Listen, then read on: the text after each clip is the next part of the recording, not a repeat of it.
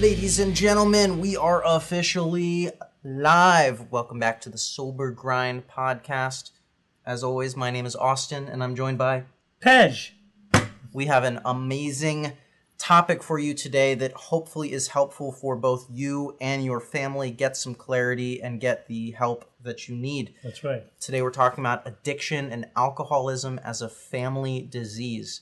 So Pej, why don't you explain a little bit what that exactly means and maybe go into your history a little bit if you don't mind. Okay, so, obviously family dynamics, family disease. When it comes to addiction, a lot of people think that it's just the addict that has the problem, the addict or the alcoholic that has the problem, and they don't realize that in reality, it is a family disease. Yeah. The addict and alcoholic obviously either comes from some kind of upbringing, whether it be around a family or certain people, where they imitate their environment, or they act a certain way due to the fact that their environment may be uncomfortable. There may be a number of things that's going on in the household. There may be violence. There may be a lot of verbal abuse. There may be actual trauma, that people are dealing with in their household that is an ongoing thing where, a lot of people may have sexual trauma. They may have, they may experience seeing a lot of families arguing with each other, going at it, and then so they're raised in this type of environment. And what does somebody do to try to escape that? They may go after using and drinking. So in my case, like for example, I come from a Persian family, and growing up in that family, there was a lot of high expectations.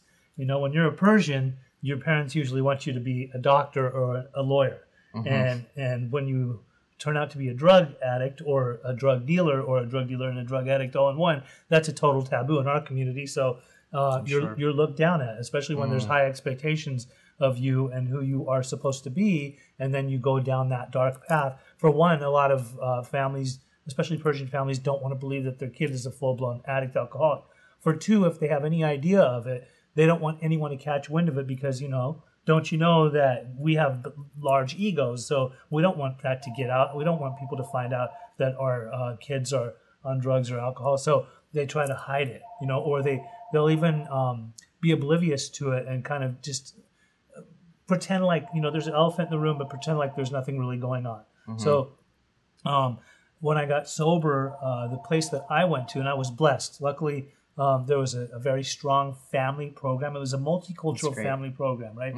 And what was expected of the family members in order for them to be in the treatment process with their kids was that that they had to be just involved in recovery as as the addict alcoholic, as I did, right? So it was funny, like our counselor would send people to certain particular meetings, recovery-based meetings for the families, and they would have to get their slip signed to prove that they were also involved in going to work on themselves and their own personal issues. That way, when they come together to be with us, the addicts, alcoholics that were in treatment, the scale isn't shifting to where we're getting more recovery and they're not. We wanted to be able to be even so that we can all kind of work together in union. So you think it's a necessity to really have the family involved to ensure the success? It is absolutely necessary. The problem is that a lot of people don't get well because the families don't get well. Right. A lot of people, they go into recovery and sure, like they're out of their element. So they're in a whole different environment. They're around a lot of people that are, recovery based. They have a new support system and it's all good. It's all strong. But the second that they're getting out of treatment, if they go back to their same environment, the old environment, back to their families' homes, to wherever that may be, it's like going right back into the lion's den. It's where they used to use, where they used to drink, where they used to experience all the turmoil. The arguments are there, the blaming, the shaming, all of that stuff that goes on. So they go right back into that. And what do they know better than to end up using and drinking again because they don't know how to process those emotions. Not everybody gets well when they go to treatment. And then when the families don't get well at all, or the families are still the same, and you go and be around that, it's very likely that a lot of that relapse rate will increase due to the fact that there's no family work done. So it is a total family disease. What's your name and how long have you been sober now? My name is Laura Reeves, and I've been sober 3 years. That's amazing. Congratulations. Thanks. Yeah. Can you, as much as you feel comfortable, could you tell me a little bit about your recovery journey and ultimately what made you decide that it was time to make a change in your life?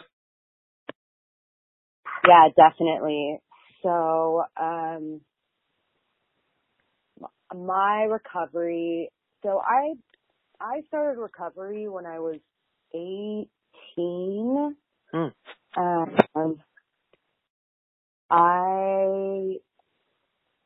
I started out around 14 or 15, just dabbling with bulimia and anorexia.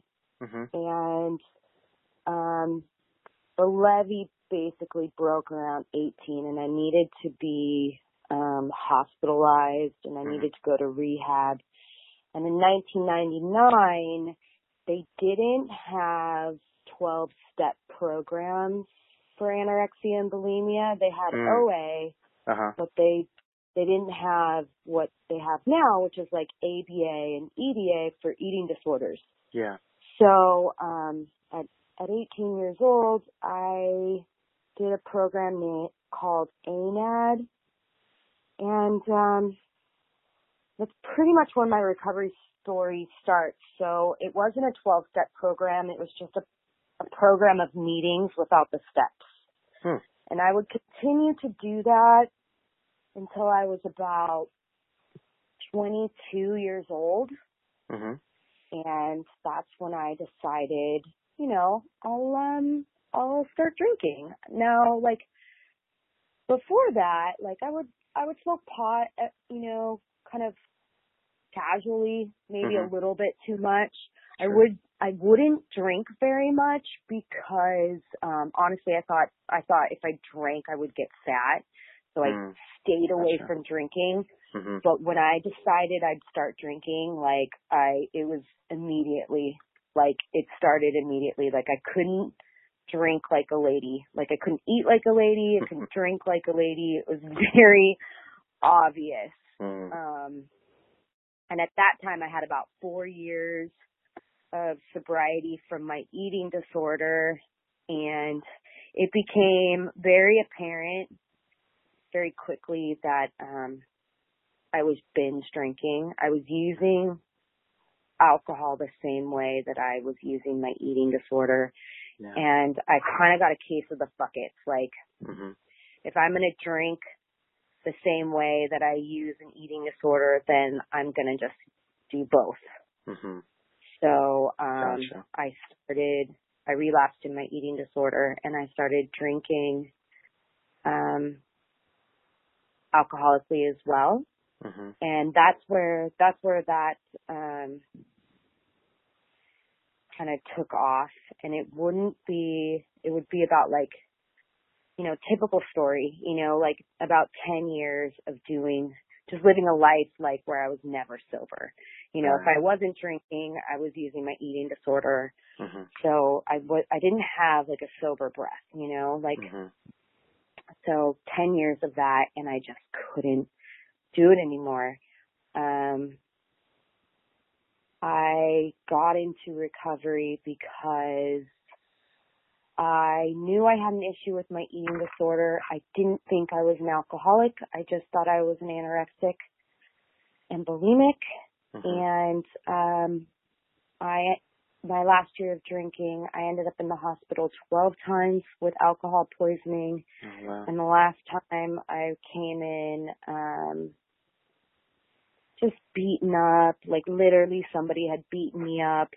And I remember the look on my dad's face, like he just couldn't take it anymore, Yeah. And I don't know, something, I was like, I just can't do this anymore. I can't do this to my family anymore. So it was either suicide or rehab. And rehab wasn't my first choice, but my friends and my family had a different idea. So at 33, I got myself into rehab, and I had enough humiliation that I could listen to what people in the meetings in AA were saying about getting a sponsor and doing the steps. And it wasn't my first time going to AA. I had been to a few meetings before, so I knew a little bit about the steps. So that's how I really got in there. It was just, honestly, being humiliated enough Gotcha. got me into recovery. But really just knowing that I had an eating disorder and not wanting to be an alcoholic. Gotcha. Yeah. Well, thank you so much for sharing that, your experience and your journey. Yeah. Can you think of any words of encouragement or things you would say for listeners of this podcast who are either struggling themselves with addiction, or maybe it's a loved one, maybe they're a parent, they have a child or someone they know that's close to them that's struggling with addiction? Do you have any words of encouragement or motivation at all from your perspective? Well, I do like that question. I feel like I need to be better prepared. As far as parents go, I think the best thing a parent can do is lead by example. Especially when it comes to self-image and confidence. I get asked that a lot with my eating disorder sponsees, with their parents. What can I do? And the best thing they can do is lead by example. Show their daughters and their sons, what it looks like to love their bodies, to have confidence with their self-worth. If we can start with ourselves, that's the best thing we could do, is just have our own confidence and self-worth and really love our God-given body. It's such a simple thing, I think, that gets missed. Yeah, absolutely. And, as far as coming into recovery, when I got into recovery, I focused on the alcoholism first. That was the primary disease and those steps that I felt like it was so hard to stop drinking. Yeah. And it was so hard. I can't say my biggest advice is, and I'm sure people say it all the time, but get a sponsor and do the steps. And that seems so simple, but it's like the best thing that ever happened to me. Yeah, if it just works, it works, right? It works. It definitely works. One thing that I'm learning now in my 3 years is using my voice in meetings to continually reintroduce myself and story. There's so much power in that.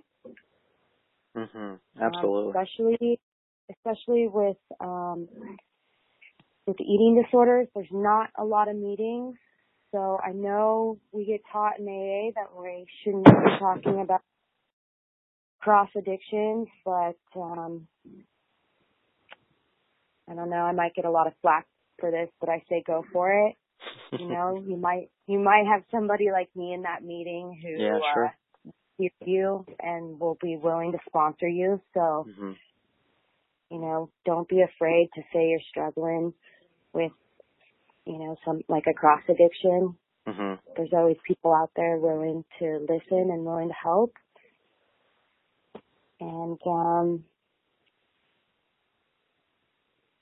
I don't know. I think the best thing my sponsor ever taught me was the importance of the morning routine. Yeah, so important. Me, that looks like writing, prayer, and meditation. And I don't know. Every day I still do that, even when I don't want to. Yeah, that's great. Thank you so much for taking the time to speak with me and share your journey, share your experience, and share your advice. You're very welcome. Can we talk a little bit about enabling? When does that kind of come into the picture, and what is if you're a parent of an addicted loved one, Mm-hmm. how do you know that you're enabling? When does it become enabling, and what should you kind of pay attention to? Well, often a lot of parents are very oblivious to the fact that they're enabling. They may not sure. even know the term, you know, until they do it enough times, and then they try to get their kids help, and they learn this term enabling, and sometimes they go right back to enabling. They're very comfortable in doing that. A lot of parents like to be in control. They want to make sure that they have their eye on their kid. They want to make sure that they're keeping track of their kid, and by doing that, they're harboring basically somebody who's in their addiction at their homes, right? So it's very sad because that's exactly what is keeping kids back. See, a lot of kids there's all different types of kids, and they're raised in different type of family units. Some are raised in very wealthy households, some are raised in average households, and some are raised in poor households. No matter what, though, whatever's going on in that kid's life, when they get into addiction or when they get into alcoholism and they're still living at their parents' house, but they're living that same lifestyle, if nobody does anything about that, you're basically putting fuel in their fire. Yeah. So a lot of the kids, they don't move forward in life. They don't get desperate enough to the point where they can seek recovery because the parents won't let them. It's all too often where I see no growth in somebody who is even introduced to recovery because their parents just continue to enable them. I mean, let me just say this right now. In the last couple of days, I've been working on a few different cases. I've been doing some interventions with families that we get it all set up. We have it all going fine and dandy. Everything's going good. Family says they're on board with everything, right? To the point where we even have put somebody in treatment. But unfortunately, when the person gets out of treatment, the family suddenly, even though they promise that they'll do everything that we say, they totally go against it. And they let their kid come back into their house because they feel like if they don't have their eye on the kid, that the kid may go out and die. You know, but in reality is when you're keeping the kid in your house and the kid is still using and drinking or begins to start using and drinking again, you bring them back in there. It's not like they're not dying in your house. They're dying slowly, right? Right. So you're enabling them. And it's sad and it's scary because all too often we hear that somebody overdoses in their parents' house. You know, and why is that? Because that kid, even with all the different things that you've been suspicious about, is getting away with still staying at your house, retreats to the bathroom all too often, is in there for hours, and you're always wondering, what is he doing in there? What is she doing in there? Well, you know, if you've found certain things like burnt tin foil or burnt spoons or needles, for that matter, there's a serious problem going on here. And if you're keeping that person in your house without actually addressing the problem and getting them the proper, appropriate help, then you're enabling them. Yeah. Gotcha. Let's dive into, before we get to the questions, keep leaving the questions, guys. We will get to them, I promise you. Let's talk about interventions a little bit. I know you work a lot in that field. You do a lot of interventions. Right. When do you feel that it's necessary for a parent to reach out to a professional interventionist?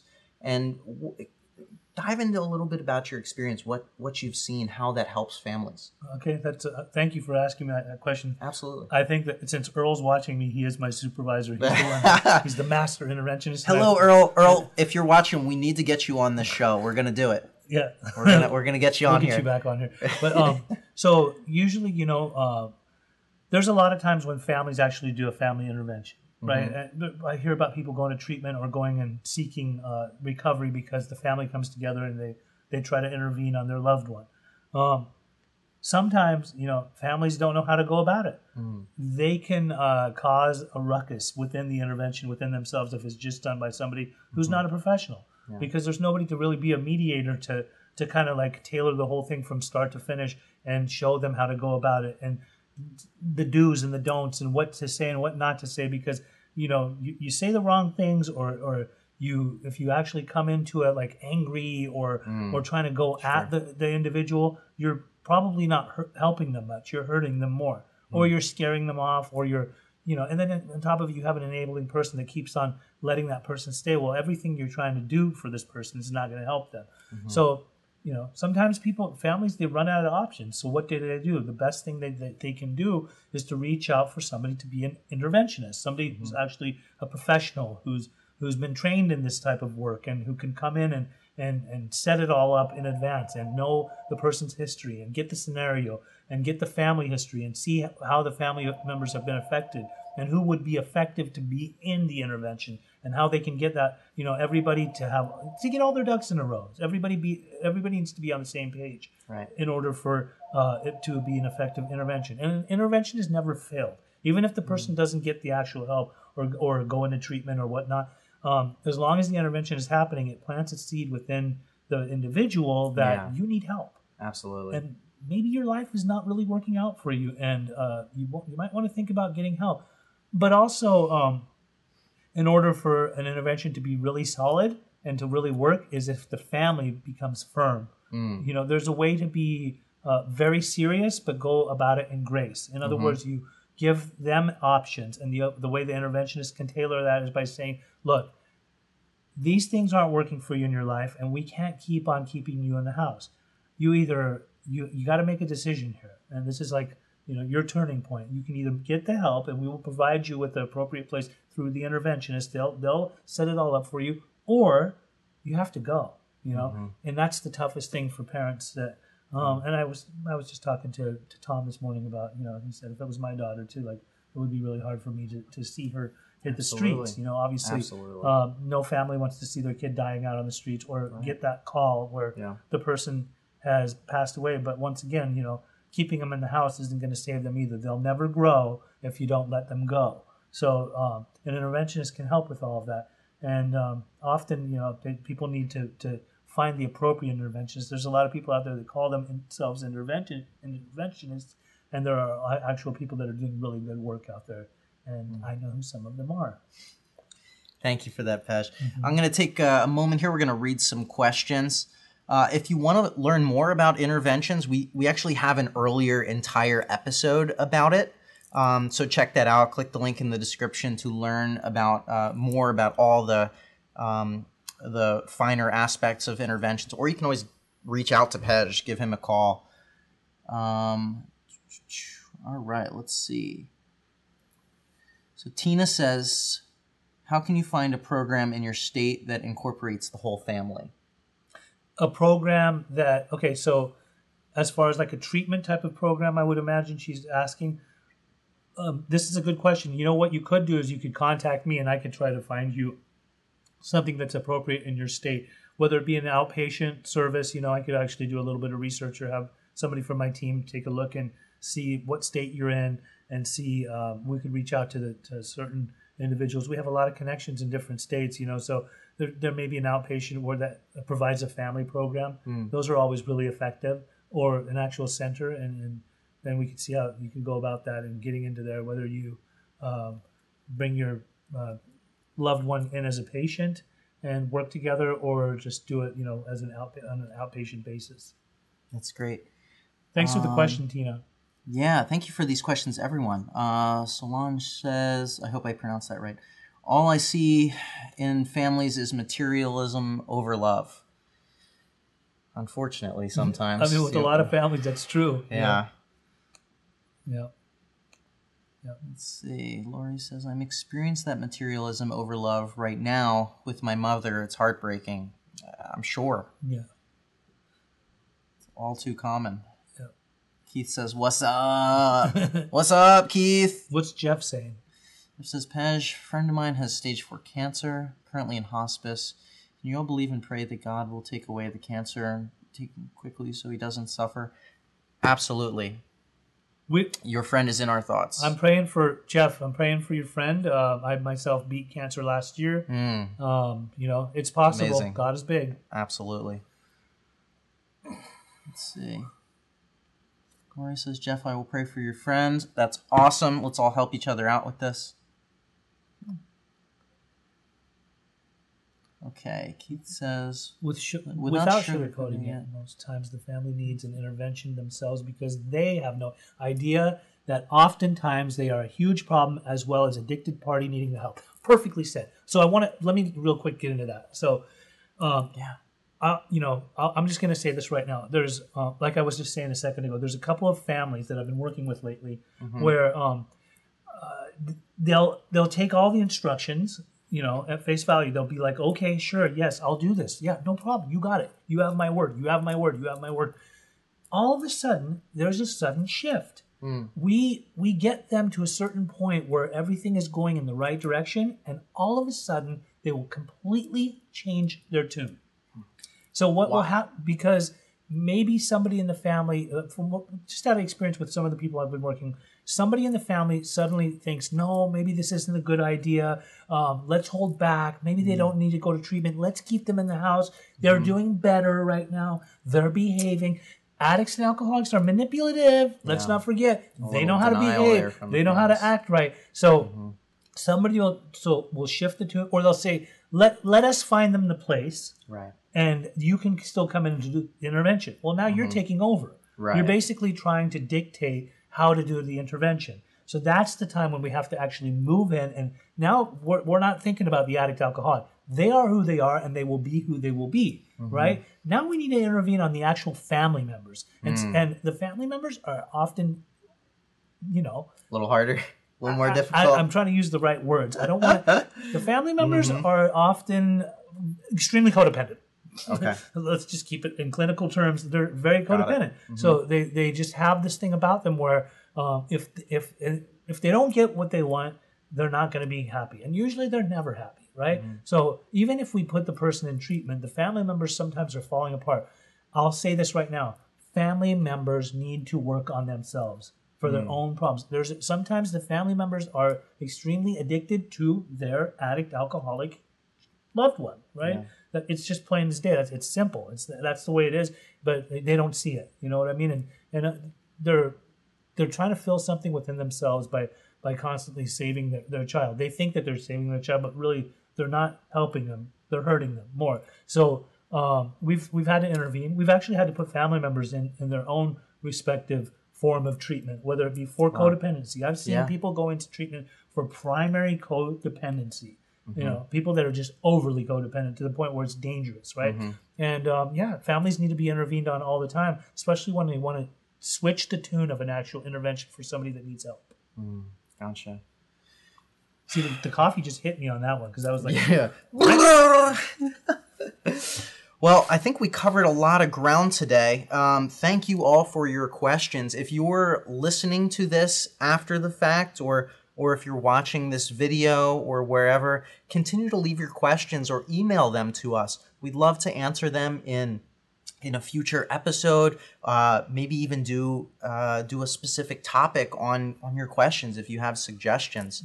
So send us an email either at pej@beginningstreatment.com or myself, Austin, Austin, at beginningstreatment.com. And we would love to help you. That is our mission. That's why we're doing this, to spread awareness and to help as many people as possible. Right. There's two more things I wanted to mention. Oh, yeah, please. So we have a Facebook page called Ask an Addiction Specialist. Absolutely. You didn't talk about this already, right? Not yet. Okay, no. So it's a Facebook page. It's in the little bar right there. It's actually written down. The link is I believe it's in the description. If it's not, you could always type in Ask an Addiction Specialist. Yeah. You can come on there at any given time, whether you're in your own addiction, whether you are newly sober, whether you have a loved one, a family member that's suffering from addiction. You can come on to our page, Ask an Addiction Specialist on Facebook, and ask any questions that you want. We always have a professional that will be, in a timely manner, they'll get to you and they will answer your questions, however that may be. There's also people in recovery that are on that page that have some experience with recovery that they would be happy to answer any questions that you have. On top of that, April 13th, 14th, and 15th. Yes. If you are a person that has been sober for a while, or whether you are or not, even if you aren't, if you are totally normal, but you want to help people and you want to become an interventionist, we are hosting, Beginnings Treatment Center is hosting in Orange County, California, then intervention training by Earl Hightower, where you can receive It's going to be amazing. 30 units towards becoming Wow. a certified interventionist, and Wow. you will also receive 2 years of supervision by Earl. You can go ahead and send me a message, and I'll tell you about the costs and all that. But it's coming up on April 13th, 14th, and 15th in Orange County, California, Santa Ana, California. That's where the training will be. So if you ever like think about becoming an interventionist, I think it would be an ideal thing for you to sign up and be taught by the best of the best. Yeah. So how quick is that filling up, by the way? It's pretty- filling up, but there's some open slots. Some still. open slots? So All right. yeah, Don't wait, just in case. You don't want it to fill up. Yeah, let me know. Love to hook you up. Awesome. Well, thank you all again so much, as always, for checking out the Sober Grind podcast, whether you're watching this live, watching the video, or listening to it anywhere on iTunes, Google Play, wherever you prefer your podcasts. We are so happy to have you here. Thank you again. Thank you.